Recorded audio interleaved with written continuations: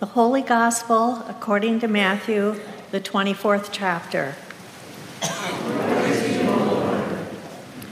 Jesus said to his disciples, "About that day and hour no one knows, neither the angels of heaven nor the Son, but only the Father.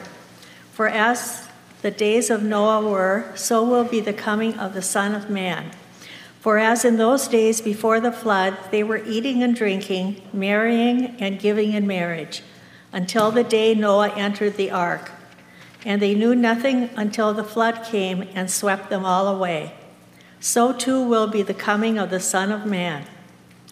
Then two will be in the field, one will be taken and one will be left.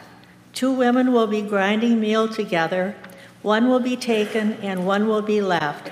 Keep awake, therefore, for you know not on what day your Lord is coming. But understand this, if the owner of the house had known in what part of the night the thief was coming, he would have stayed awake and would not have left his house be broken into. Therefore you must also be ready, for the Son of Man is coming at an unexpected hour." The Gospel of the Lord. Praise to you, O Christ. Dear friends in Christ, grace and peace to you from Jesus Christ our Lord. Amen.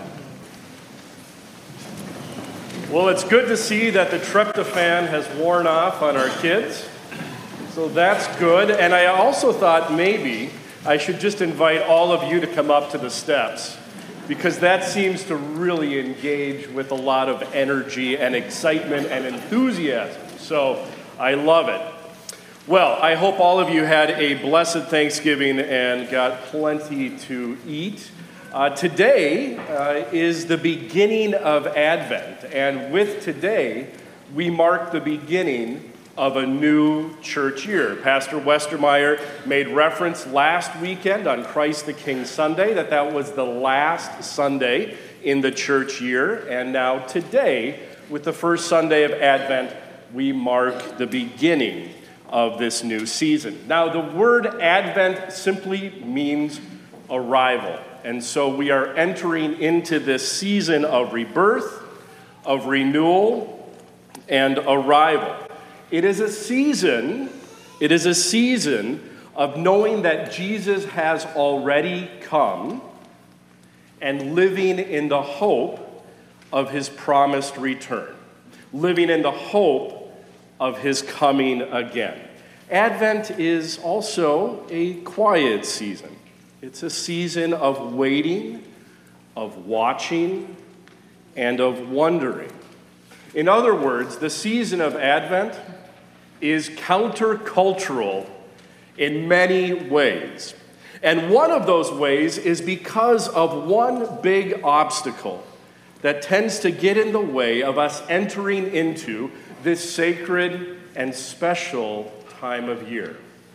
And that obstacle is Christmas. Think about it. Christmas is 4 weeks away, and we are already seeing signs of it all around us. People are already leaning into December 25th, and I get it. I do, because I find myself leaning in that direction at times too. But here's the thing. If we rush too quickly to the manger, we miss out on so many wonderful, good, and important gifts along the way. Today's reading from Matthew is a perfect example. Matthew, in today's reading, is not at all interested in Christmas, but instead is focusing on an apocalyptic day in the unknown future. Now, each of the first 3 Gospels, Matthew, Mark, and Luke, all include teachings about the end of time.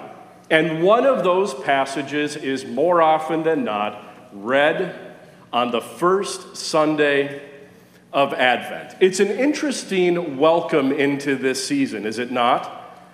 But it reveals to us some beautiful things along the way. Now, let me be clear. These readings are not about some global catastrophe or a horrific end of the world. That apocalyptic imagery that we often imagine is better suited for books and for the movies.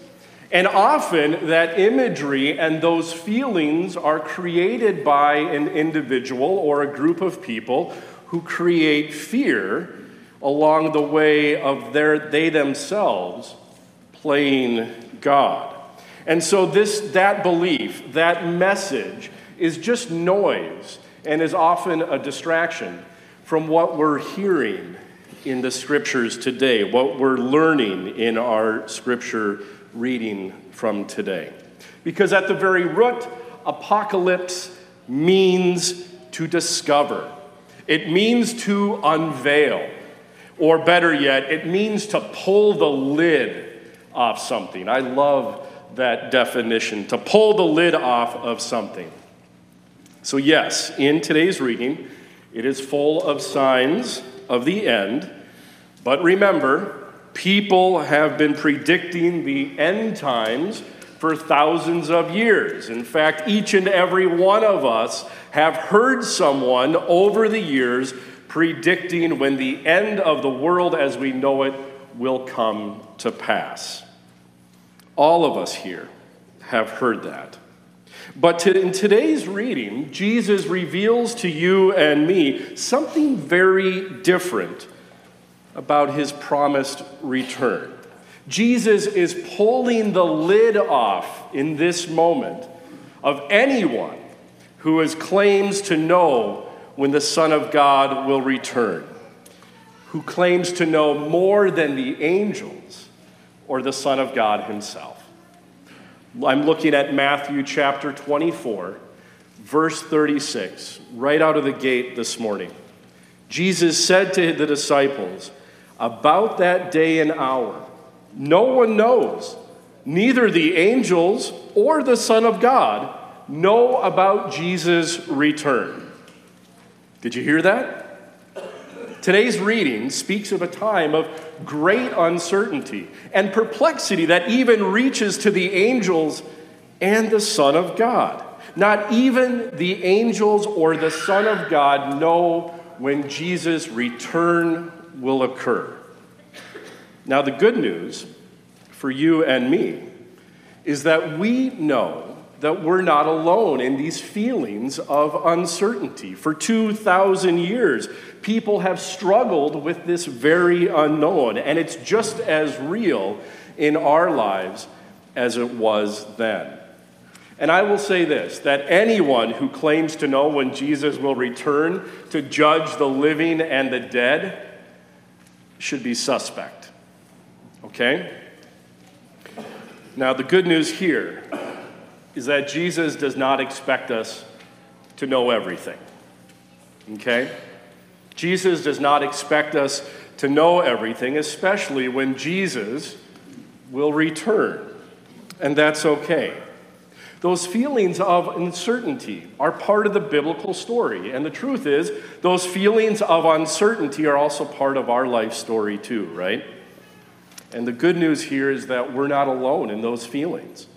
That we have lots of people who have gone before us who have experienced those same feelings around the unknown. But this is where Advent then reminds us and challenges us that in the meantime, between now and Christ's coming again, between now and the unknown, that we're called to a life of work. Just like the two that were out in the field and the two women that were grinding meal together. We are called to a life of work in the spirit of wakefulness, of watchfulness, and of faithfulness. So during this season, over the next 4 weeks, we are reminded to focus on the here and now and place all of our energy, all of our gifts towards the needs of the world around us today. And we do so hoping and trusting that God will continue to transform us more and more into the hands and feet of Christ in this world so we can reach out, proclaim, and inspire. And when we do, that is enough. So the season of Advent is really a wake-up call for you and me to keep awake to the needs of others, not in some distant future, but in the here and now. Today, we hear Jesus call us to do two things, or we're reminded of two things. One, we don't have to know everything, and that's okay. And two, we need to do something. We can't just sit still on the sidelines. We need to do something. So yes, Jesus may return, may appear in the clouds someday like a thief in the night.